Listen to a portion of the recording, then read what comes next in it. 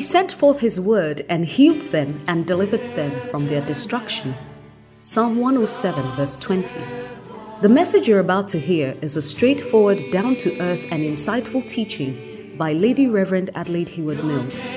Lady Reverend Adelaide serves under her husband, Bishop Dag Heward Mills, as a pastor at the Lighthouse Chapel International. Lady Reverend Adelaide is a handmaiden of God and is privileged to have been used by God to pastor and to speak the word of God, both nationally and internationally, to all ages and gender. She has a plethora of messages on many issues, experiences, and situations of life from God's perspective. Get ready to be transformed as you listen to this message by God's anointed handmaiden, Lady Reverend Adelaide Heward Mills.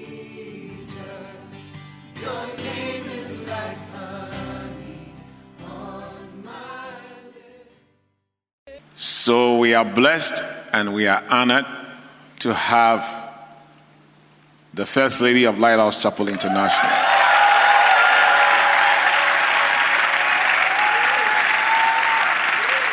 Lady Reverend Adelaide Heward Mills here to speak to us. And her particular topic is how to combine ministry and family. And I thought that this one is unique to everybody. So it would be a good thing if all of us were to hear what she has to say. So she will speak first, then after we will break into the subgroups for the workshop. Is that okay? So we are honored, we are blessed to welcome to the Morning Star Cathedral Kadosh a very anointed, experienced woman of God. I said, if you meet a fetish priest and he says, this is my wife, it means the wife too is carrying something.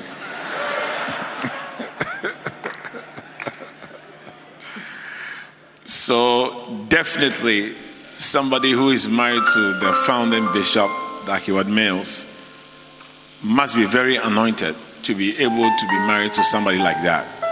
Is that not true? Yeah. So today we are going to receive of this great anointing. And I believe that it will be a blessing to you. She also happens to be my younger sister. So,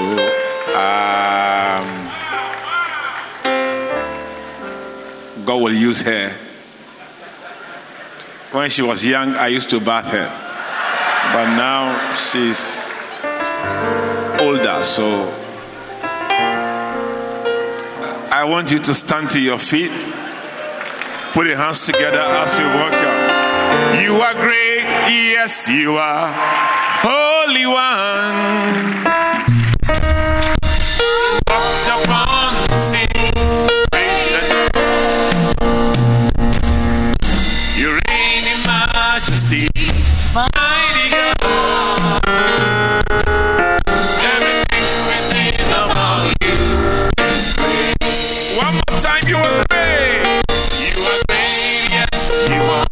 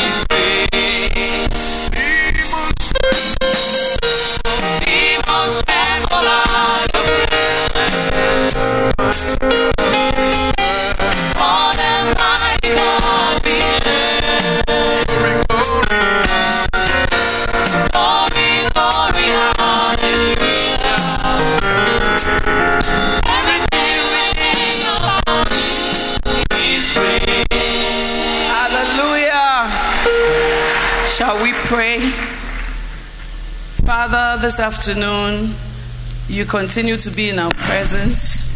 Your word says the entrance of your word brings light. Let light come into our lives and our hearts today. Lead us by your Spirit. Give us a humble spirit to receive with meekness the engrafted word of God, which is able to save our souls. Let your will be done. Let your unction fill this vessel of clay. Let there be a cleansing because of your mercy. And let the word of God go forth and be glorified. And let it go forth and not come back without accomplishing that for which it is being sent. Thank you for answered prayer. Holy Spirit, I rely wholly on you. Thank you in Jesus' name. Amen. Please take your seats. Hallelujah. Well, it's an honor to be here this afternoon, to be asked to speak at your Good Generals Conference. Amen. I believe that we are all being sharpened every day because we never know everything and we continue to learn. Amen. So I want to salute Bishop Dag and Bishop Kakra and all the pastors here and all those who have put together this. And I also want to salute all the bishops and your eminences here this afternoon. Amen. Well, the topic I received was balancing ministry life and family life. And it is something that I sometimes think about. And it is something that I think the body of Christ needs a lot of teaching on. And so, by the grace of God, I'm going to share a few tidbits and then trust God for the rest. Amen. Well, from Proverbs 11:1, the Bible says that a false balance is an abomination to God. So I think this is an apt topic because we can be out of sync and out of balance and think that we are pleasing God. And there are many things in the Bible that are abominations to God. And so I am surprised that a false balance should be one of them, because we often think that some sins are very serious, but we don't think a false balance is a big issue. Amen. Among the things that the Bible says an abomination to God are a proud look, a lying tongue, all found in Proverbs 6, hands that shed innocent blood, a wicked scheming heart, feet that are quick to sin, a false witness that speaks lies, a sower of discord, wickedness, the sacrifice of the wicked, the thoughts of the wicked, the proud of heart. So I was surprised that among this family of things that are abominable to God is a false balance. And in Deuteronomy 25, reading from verse 13, the Bible says, "Thou shalt not have in thy bag diverse weights, a great and a small. Thou shalt not have in thine house diverse measures, a great and a small, but thou shalt have a perfect and just weight.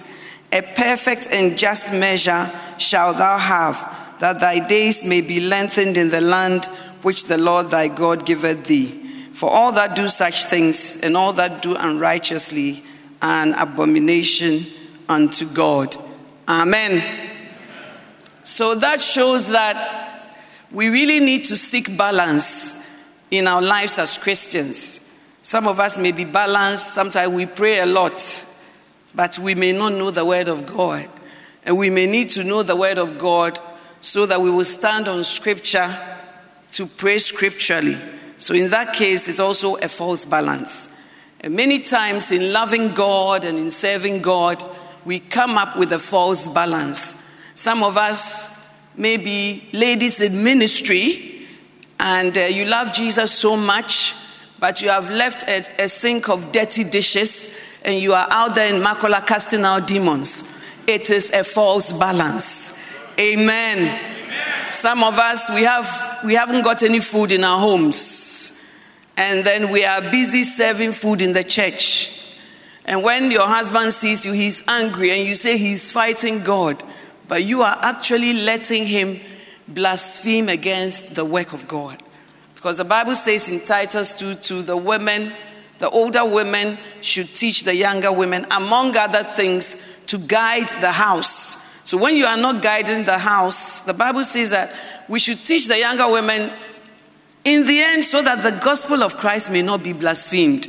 So when we don't have good balances, the work of God and the name of Christ is blasphemed. And maybe either some lose their faith or some are not won at all.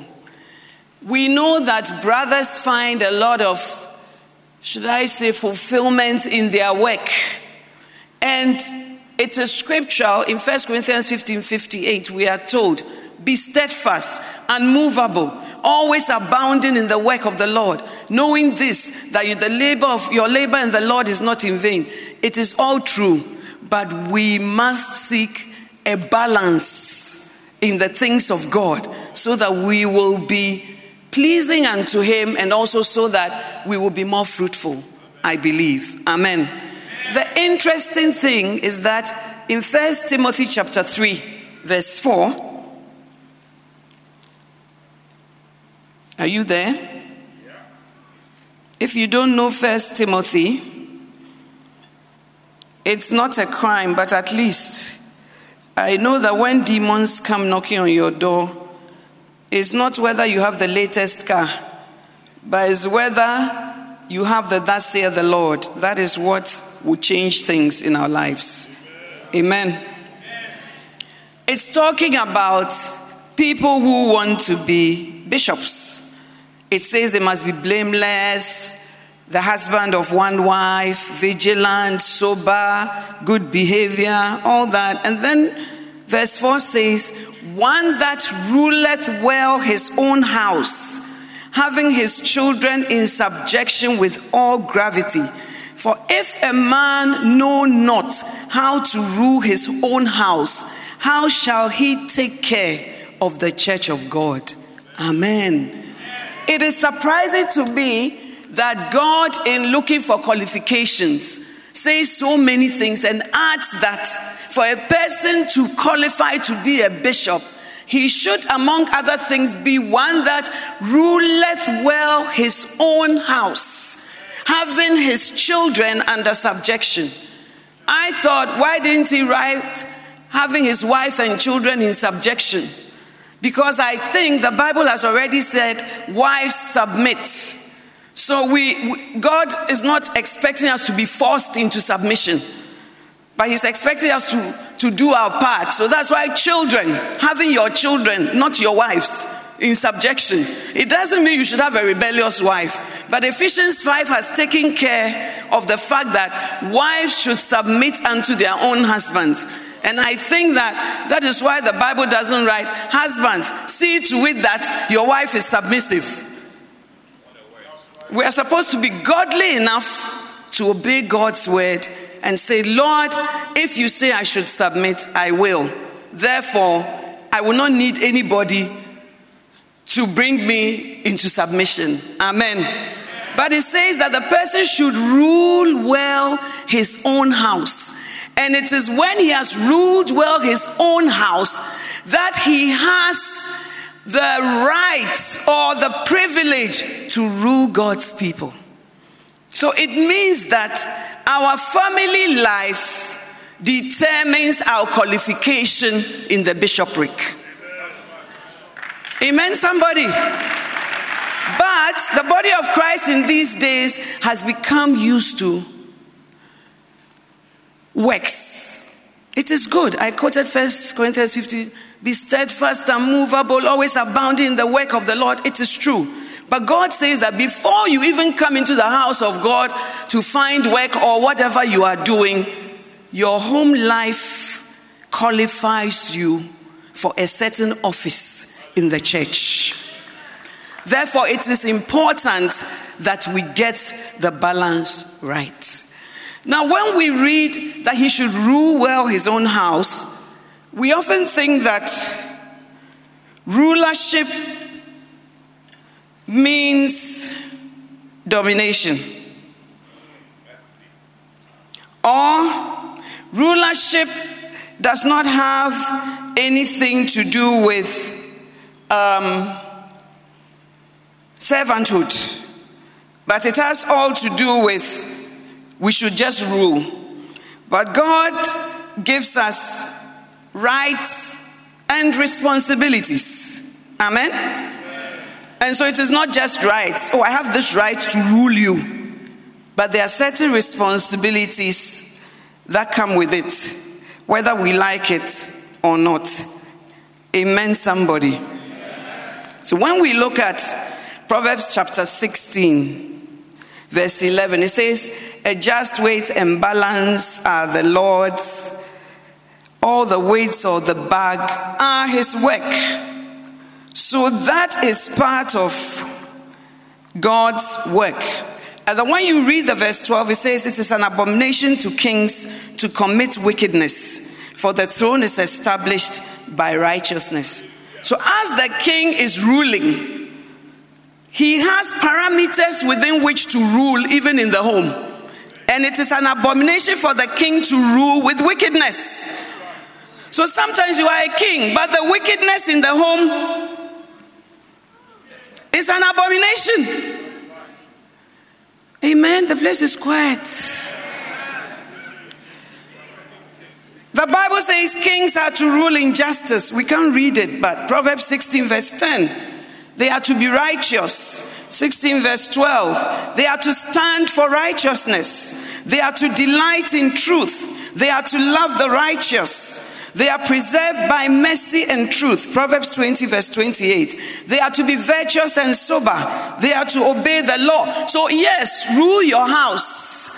But there are certain things God is expecting in our rulership. Amen, the brothers. So when the Bible says rule well your own house, it is expecting you to rule, yes, with a firm hand, but also without wickedness. Also with righteousness. Also with purity. There are so many things that go together to bring rulership in a home. Amen? And the authority of the ruler should not be disputed in the home. Because anything with two heads is a freak. No ship has two captains. Most of the time, a company will have one CEO. But in being the captain, you also have rights and privileges. Some time ago, a ship, a cruise liner, drowned somewhere, and the captain was jailed for negligence and other things. So you are the ruler, yes. But even the ruler is subject to the word of God and must operate with the word of God. Amen, somebody. Now, how do we create balance? By the grace of God. How do we create balance in our lives? God, in 1 Timothy 3, reading from verse 12 to 13, it talks about deacons. Some of us may say, oh, but I'm not trying to be a bishop or to occupy any major office in the church. But the Bible says, let the deacons be the husbands of one wife, ruling their children and their own houses well. For they that have used the office of a deacon well, purchase to themselves a good degree. You get that degree only when you have ruled your house well. You don't get that degree when you have done well in church. You get that degree when you have done well at home. Then you purchase for yourself a good degree in the church and in ministry. Amen, somebody. What I'm happy about is that it's not my ideas, but it's God's word. So ruling is servanthood. Amen. It is amazing that in the Old Testament, God will call people through families. So a family is God's creation. It's not a tribal, a Gan family, a Fanti family. It is God's idea. It's God who brought Adam and Eve first. Some people, I've heard some great men of God say they don't subscribe to the fact that, some pastors say the family was created before the church. Therefore, you must know your priorities they don't subscribe to that because it is inferred. But in 1 Timothy 3, it is clear that you have to rule well at home before you get any post in the church. Amen. And when we look at Exodus chapter 3, verse 6. I have very little time, so I hope I'll be able to cover everything. God is talking to Moses and he says, I'm the God of thy father, the God of Abraham, the God of Isaac, the God of Jacob. God moved through families. He moved through Abraham, after that to Isaac, after that to Jacob. Amen? So we as a people must leave a good heritage. It's a legacy. Paul said, the same faith that dwelt in your grandmother Lois, and then in Eunice, and then in you. It's a family and a generational thing. So just as there are generational curses, your ruling well or your walking with God is supposed to transcend from generation to generation. You don't just will your house, you also will the God you have to the next generation. So if he's the God of Abraham ensured that he became the God of Isaac. And Isaac ensured that he became the God of Jacob. And so must you and I, in our homes and in our family life. Amen, somebody? So the family is God's idea.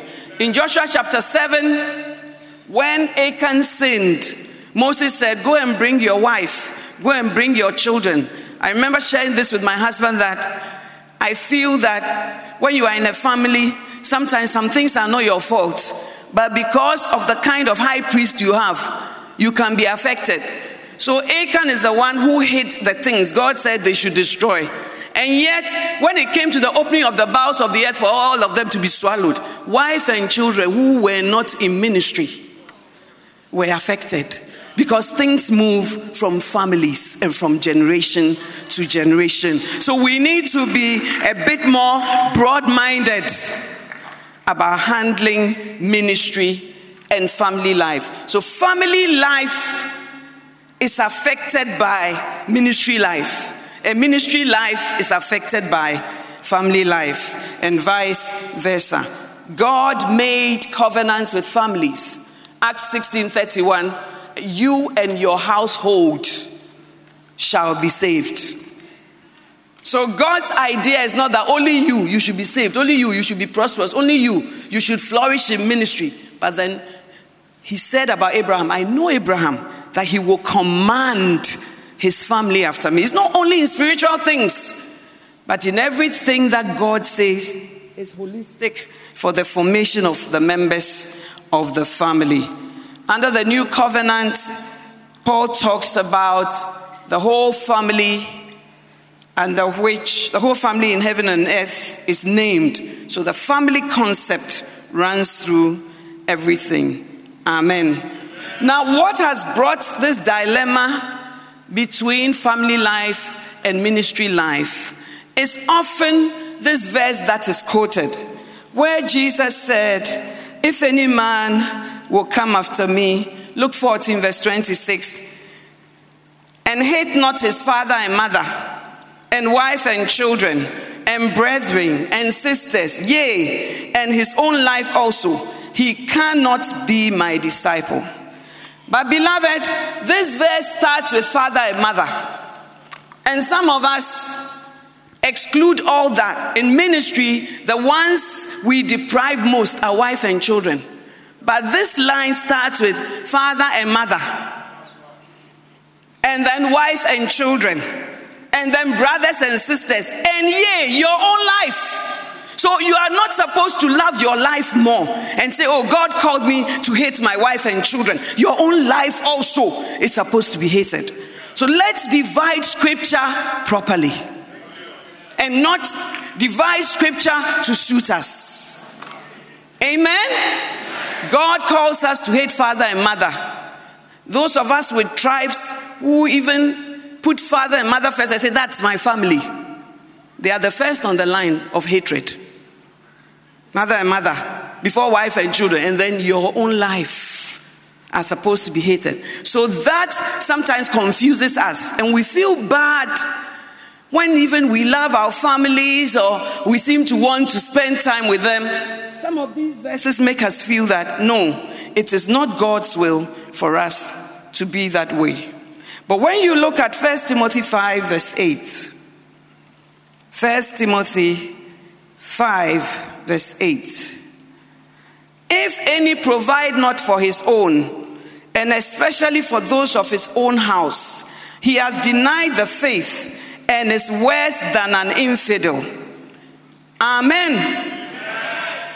So the Bible is saying here, if any provide not for his own, and provision is not only physical things, because a human being needs more than physical things to flourish. So you can't say, oh, for my wife and children, I pay school fees and they are very comfortable, so I've provided for them. Yes, it is good, but the Bible says we are spirit, soul, and body. So you cannot provide for us physically and not provide in the other way. Sometimes some women say, I'm called to ministry. So you do not provide for your household. You don't provide, and we get into a lot of problems because of that. I mean, I've had pastors visit homes and there's no food. I've had pastors tell me I've become a scavenger in my own home. I've had pastors visit homes, and maybe not pastors visit, live in homes, and in the bedroom they are being denied so much. And yet we are outside there, we have big titles, prophetess this, and we are seeing visions, and we are having dreams, but God hates a false balance. And he that does not provide for his own is worse than an unbeliever.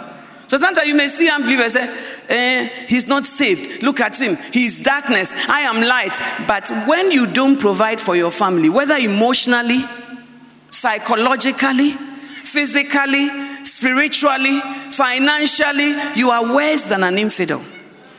And if you are not worse than, we know that God does not hear the wicked.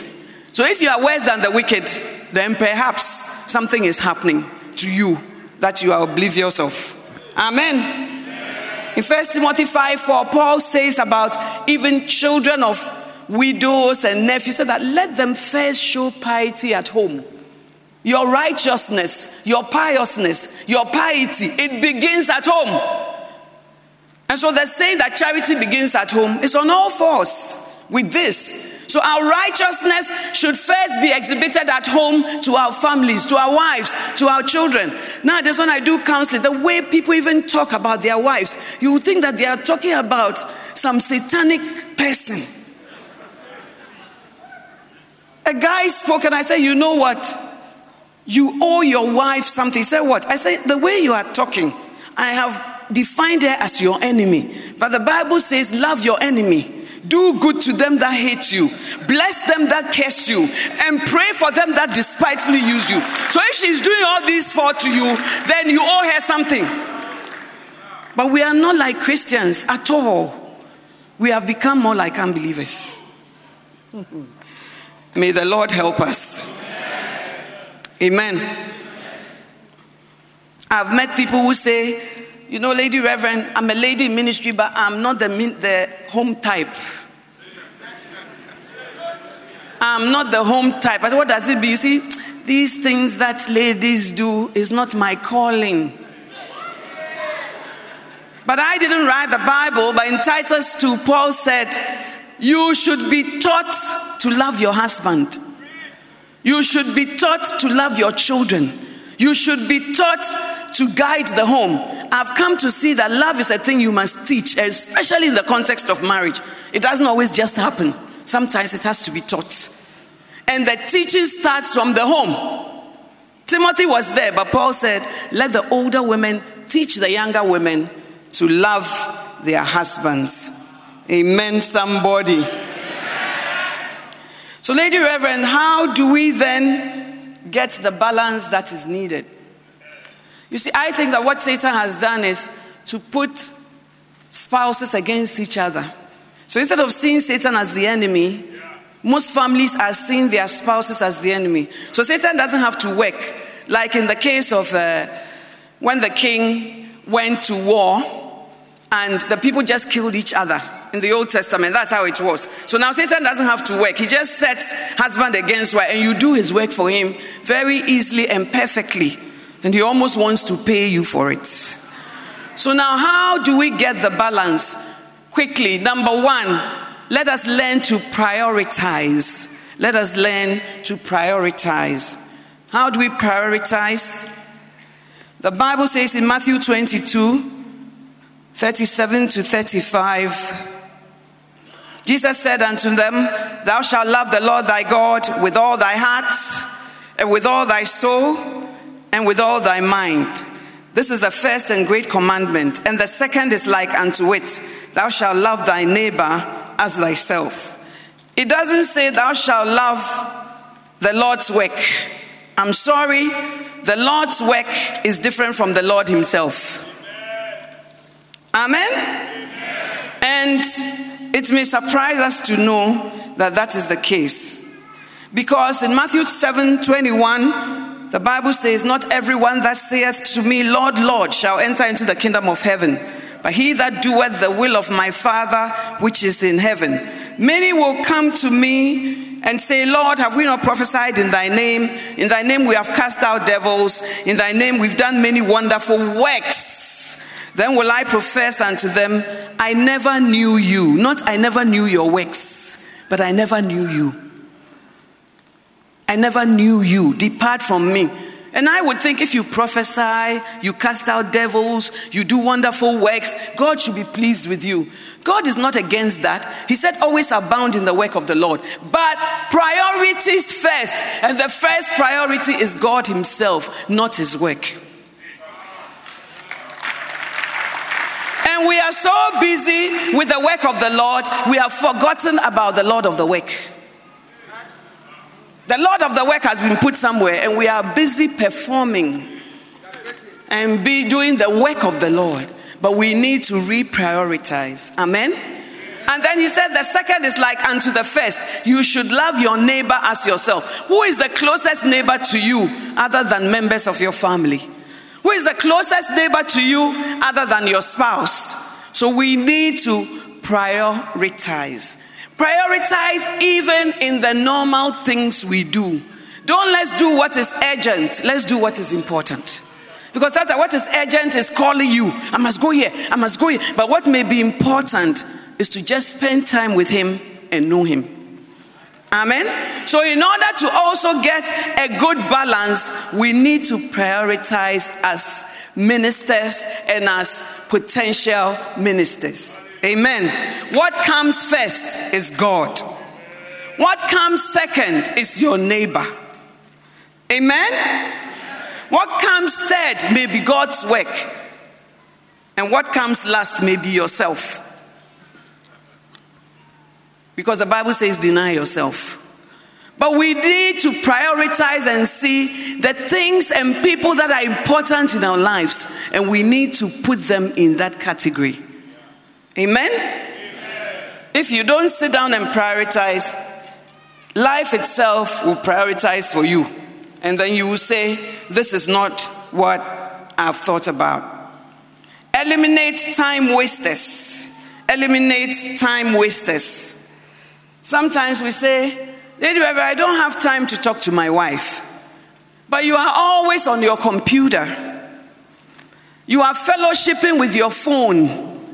And you have never prioritized your family as being important in the scheme of things. And And sometimes even what you call ministry is just you are being happy on the phone. And when we do that, we shortchange ourselves. So we need to eliminate time wasters. Sometimes too much talking on the phone, both ladies and men, is not necessary. You haven't spoken to your wife in so many days, and you are busy fellowshipping with somebody else. And when she says, you say that she's hindering your ministry, but she is the first neighbor to you. Yes, you should be balanced, and you should do your work, and you should sacrifice, but it doesn't mean that she should be out of the picture completely. And lady pastor, it doesn't mean your husband should be out of the picture completely. It's like, as for you, you have received the heavenly call. And on the scheme of things, priorities, your husband doesn't even feature. That is not Christianity. I beg to differ. Amen. So we need to prioritize. And then we need to strategize. Make plans. The Bible says in Ecclesiastes 3:1, there's a time for everything. There's a time for quiet time. There's a time for ministry. There's a time for personal growth yourself. There's a time for personal recreation. There must be a time for family. You must strategize. You must use strategies of what you are going to do. And one of the strategies is to plan. There's a time for every. God has plans. In Jeremiah 29:11, he says, I know the plans I have for you. But you, things just happen to you. You don't have any plan. So unless you plan to incorporate family life into your ministry life, or you plan to incorporate ministry life into your family life, you are going to shortchange yourself. Amen? Jesus had plans. He said, go and tell Herod that I'm doing this and that, and then the next day I'll be out of here. He had plans. In Luke 11:13, go ye and tell that fox, behold, I cast out devils, and I do cures today, and tomorrow, and the third day I shall be perfected. Nevertheless, I must work today and tomorrow and the day following, for it cannot be that a prophet should perish out of Jerusalem. He knew what he was doing today, what he will do tomorrow, and what he will do on the third day. We must also have plans. You have to plan. So how am I going to spend time with my husband? How am I going to spend time with my wife? How am I going to make time for the work of God? How am I going to make time for ministry? How am I going to make time for my work? How am I going to make time for my own recreation? It takes a plan. It doesn't just happen. Amen? So please, let's learn to strategize. There's a time for everything. Plan breaks and holidays. Mark 6 verse 31. Mark 6 verse 31. Plan breaks and holidays. Plan them. They don't just happen. Mark 6:31. Jesus said, come ye yourselves apart into a desert place and rest a while. For there were many coming and going, and they had no leisure so much as to eat. Amen? Many people were coming, and yet he said, let's go aside and rest. Many people are coming. You say, my ministry is now growing. Therefore, I don't have time for family things. But rather, when many people were coming, that is when he suggested, let us go aside. Let's go into a desert where we will not be so disturbed, that we may rest a while. Some of you too, you have bad balance. You rest too much. You don't rest a while, you rest too much, and you are slothful in ministry and in the things of God. But God is looking for balance, that we might rest a while and even have time to eat. I myself will tell you, there are times when I forget to eat. When I tell people, say, hey, Inyawaye, you forget to eat because you feel that God has called you. So you are sitting there, one person after the other, one person after the other. Then now you call and say, I'm feeling weak. Please get me a drink. Come aside and let us rest a while. Your family needs to be taken aside sometimes and they need to be given rest a while from ministry. The fact that they are tired and fatigued doesn't mean they are demons against your work. But even Jesus told his disciples, the person who said, the night cometh, I must work the works whilst it is day. He is the same person who said, come aside, let's rest a while, because we need balance. In work, in ministry, and in family life. Amen. Now, we need to travel sometimes with family. 1 Corinthians 9, reading from verse 5 and 6. We need to travel. Sometimes some people say, hey, travel. Me, I can't even get a visa. I don't mean traveling outside Ghana. By the grace of God, I have traveled many times locally with my husband and my children because he has made the time for that. So then we travel not to any fanciful place, but we are able to make ourselves happy wherever we may be. Amen? One of our popular spots used to be Takoradi. Now when I say go to Takoradi, you say, oh, I thought you were going to say I should go to Tasmania or somewhere. Takoradi. They all begin with T, but it doesn't sound interesting. But you need to plan breaks and going away. 1 Corinthians 9, did I say that? 5. What does it say? Paul says that, don't we also have a right to lead about a sister? Are you there? Don't we also have a right to lead about a sister like Barnabas and Paul and all these type of people? Is that what it says? Barnabas and I, don't we have the right or power to lead about a sister, a wife, as well as other apostles, and as the brethren of the Lord and Cephas? The next verse. Or I only and Barnabas, have we not power to stop working, to forbear working, to put a pause on working? Verse 7. Who goeth a warfare any time at his own charges? Paul is saying that Cephas, the brethren, and others who had wives, they used to lead about their wives into ministry travels. So sometimes one of the ways to have a break is to go along with your spouse. Like Barnabas and Cephas and these type of people. Because it is work, but you are incorporating family life into work. Because you may not always have a perfect time in your life. Learn sometimes to travel with your children. Joseph and Mary went with Jesus from the age of 5 or so till then he was 12, and then he was reasoning with the people in the temple. So sometimes you may not have always the time to set aside. You should do that. But there are also imperfect times that we can maximize and take them along. And when you take them along, even in ministry, it affects the children.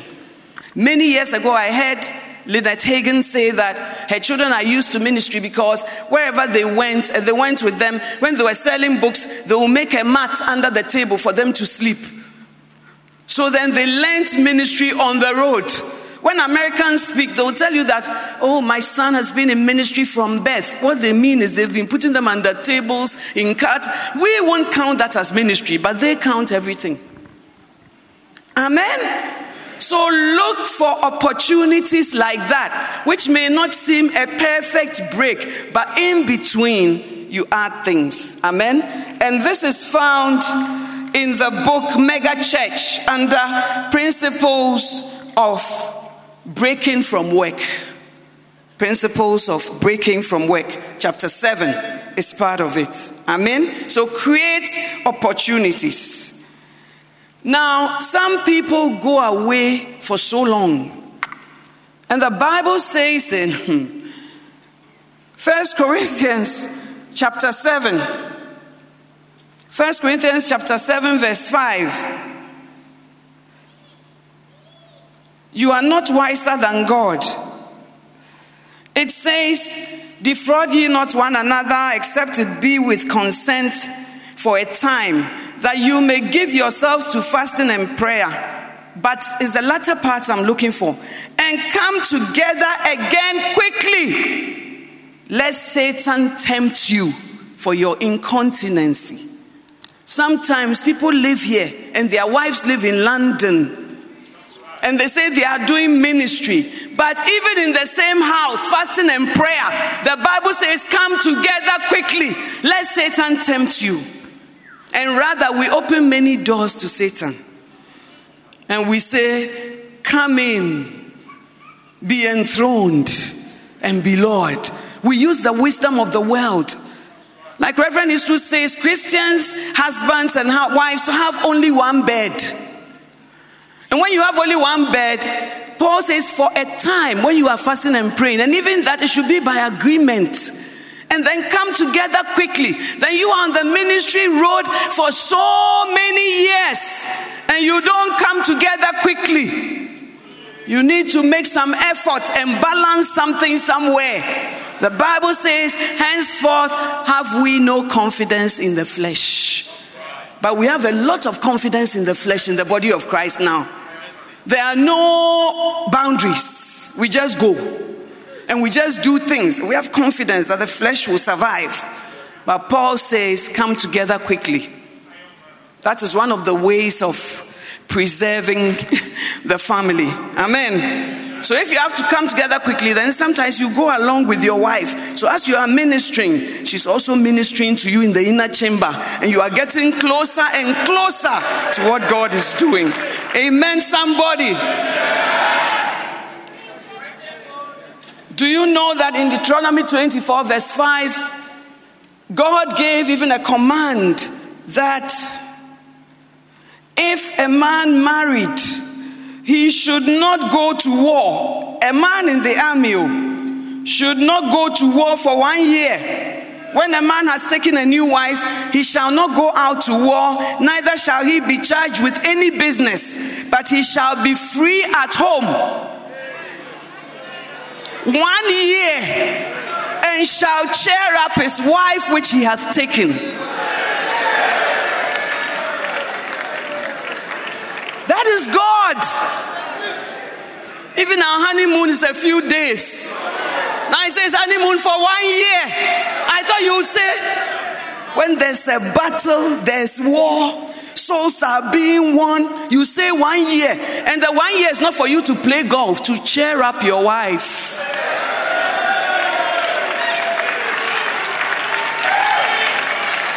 It's not for you to be taking the remote control and be changing to cheer up your wife. I didn't say it. Balance is important.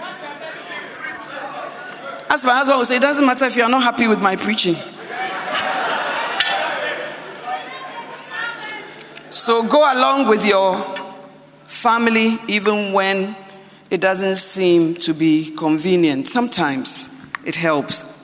And then stay in touch. There's now technology. When you go, you say, oh, I'm too busy. I counseled 1,000 people.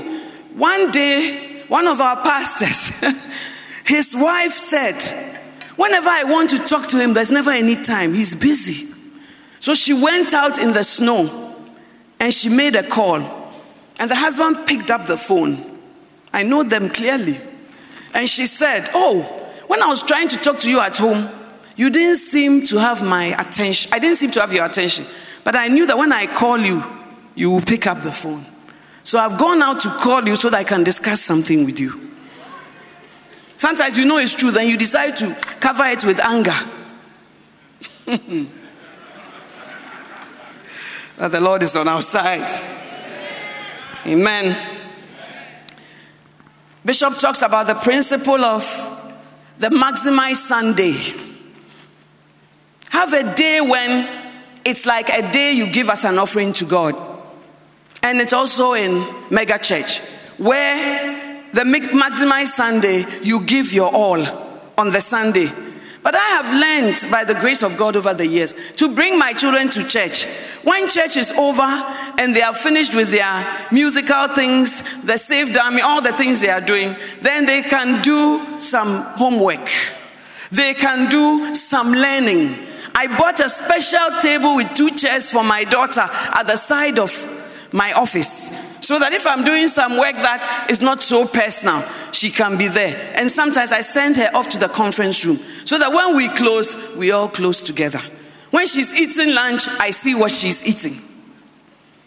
When she's playing, she has to tell me where she's gone to. All of them.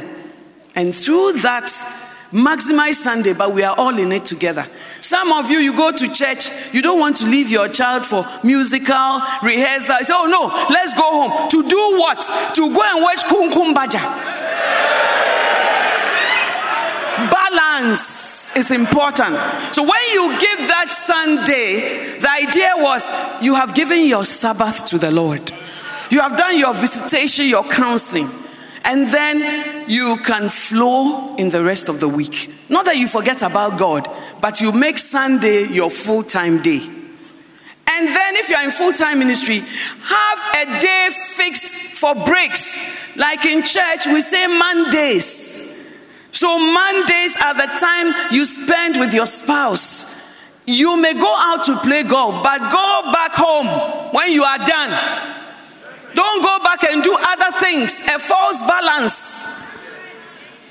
Amen? The time that your husband is home, that's the time you've decided to go and do this 8-hour conro. We need to look at our timing properly. I have learned by the grace of God to look at my husband's crusade schedule.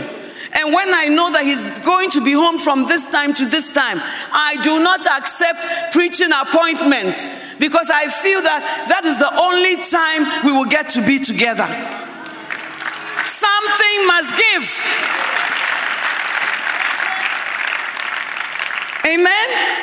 But you say, oh, God has called me, I can't, whatever. So when your husband has gone on crusade, the time he's coming home, you are also going.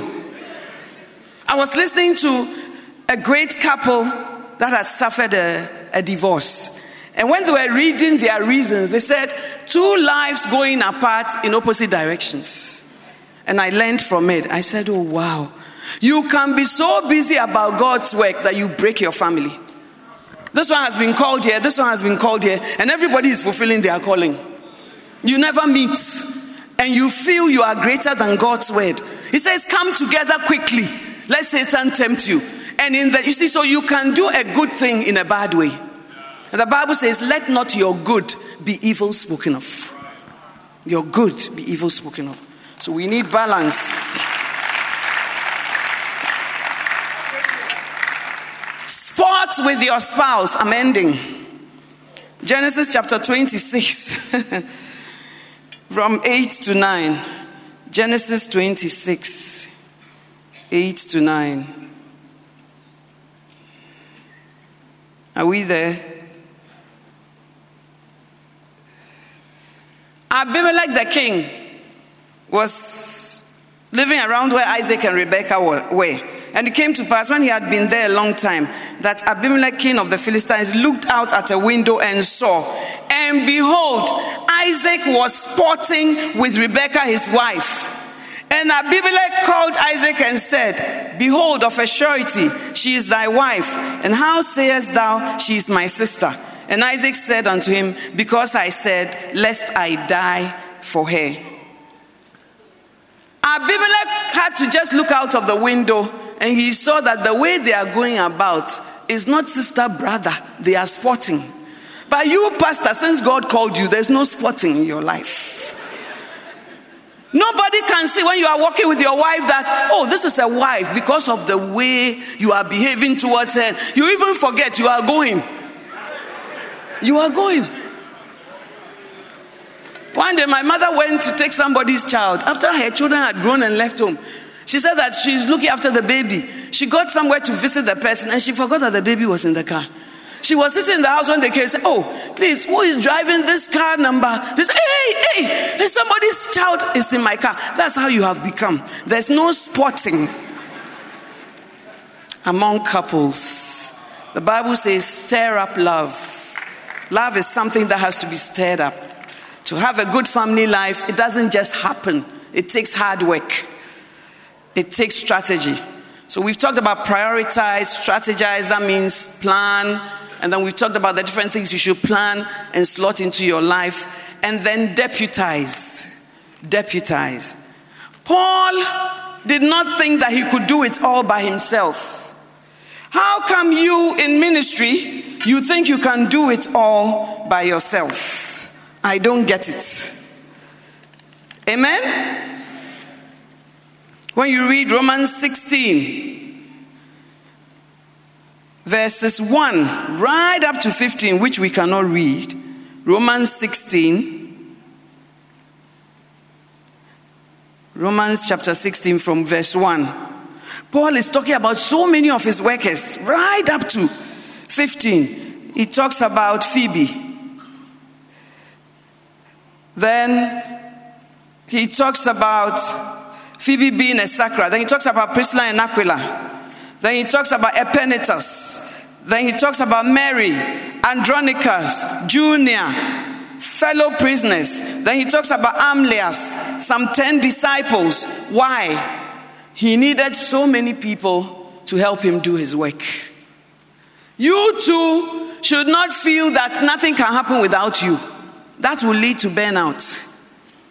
We need people to help you to carry the load. Moses needed Aaron and Hur. In order to have a balance, you need help. But you have made yourself everything. Dr. Cho says that when he began ministry, he made himself everything. Dawn prayer meeting, he's going from here. And one day he went to baptize and he fainted in the pool himself. He fainted inside the pool. They have to take the pastor out. A false balance is an abomination. So learn to have deputies, learn to have helpers, learn to have people who can help you. Paul, I can't read all the verses, but he had so many people who helped him. And he will mention them. This person, he did this. This person, he did this. This person, he did that. You too, in your life as a minister, you need helpers. Otherwise, you will burn out. If you are Bishop Dag, it's okay, I'm standing first love. But I also have to go to the Kodesh. You see, I don't trust the people there. I have to be there too. Oh, then I have to also go to Sakumano. And I also have to... One of the great things that the graces that God has given Lighthouse is good men who stand to also work with the bishop. If you don't have that, you will collapse into the baptismal pool. And you will not even be there for your family also. A false balance is an abomination unto God. Finally, God himself takes rest. How much more you? Genesis chapter 2. Genesis chapter 2, verse 2 to 3.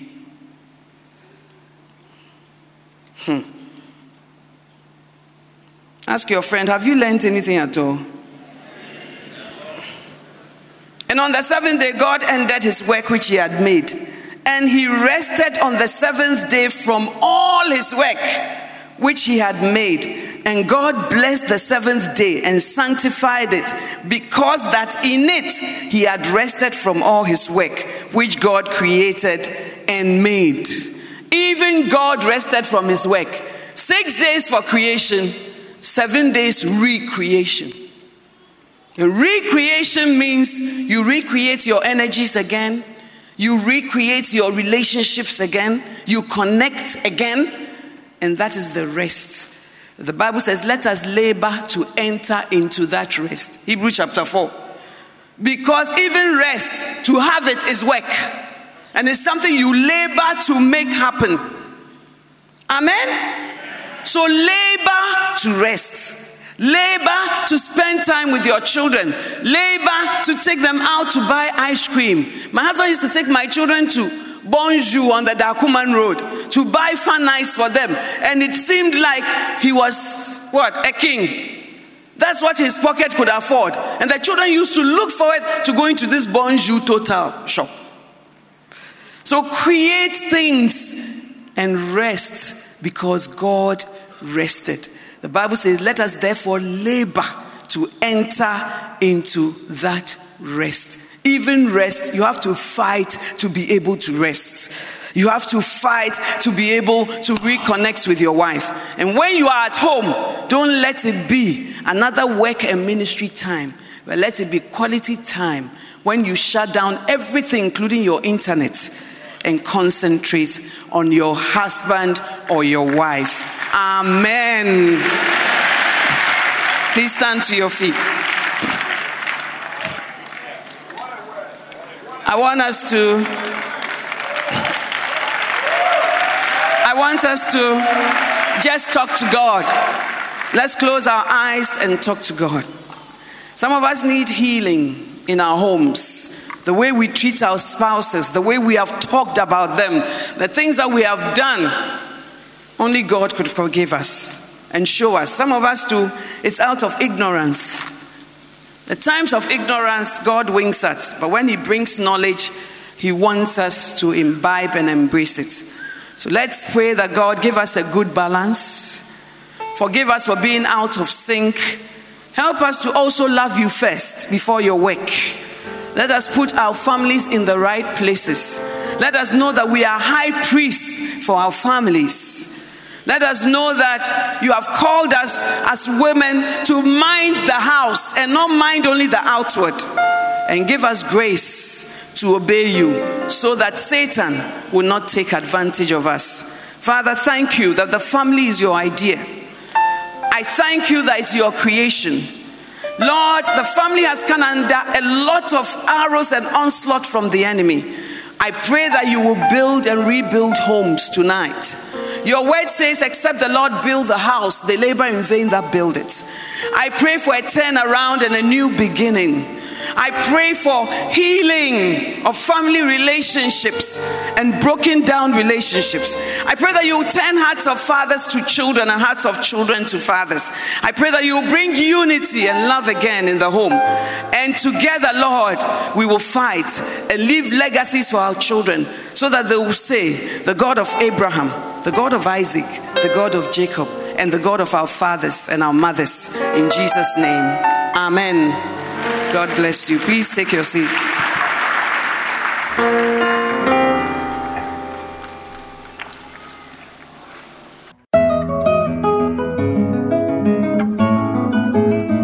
It was great having you today. To find out more about the resources available by Adelaide Heward Mills, please visit the Vision Bookshop at the Kodesh, North Kanishi, or meet her on Facebook at Reverend Mrs. Adelaide Heward Mills. For prayer and counseling, please call 0243 187 900. You can also drop us an email at honeyonmylips@gmail.com. We would love to hear from you. Until next time, God richly bless you.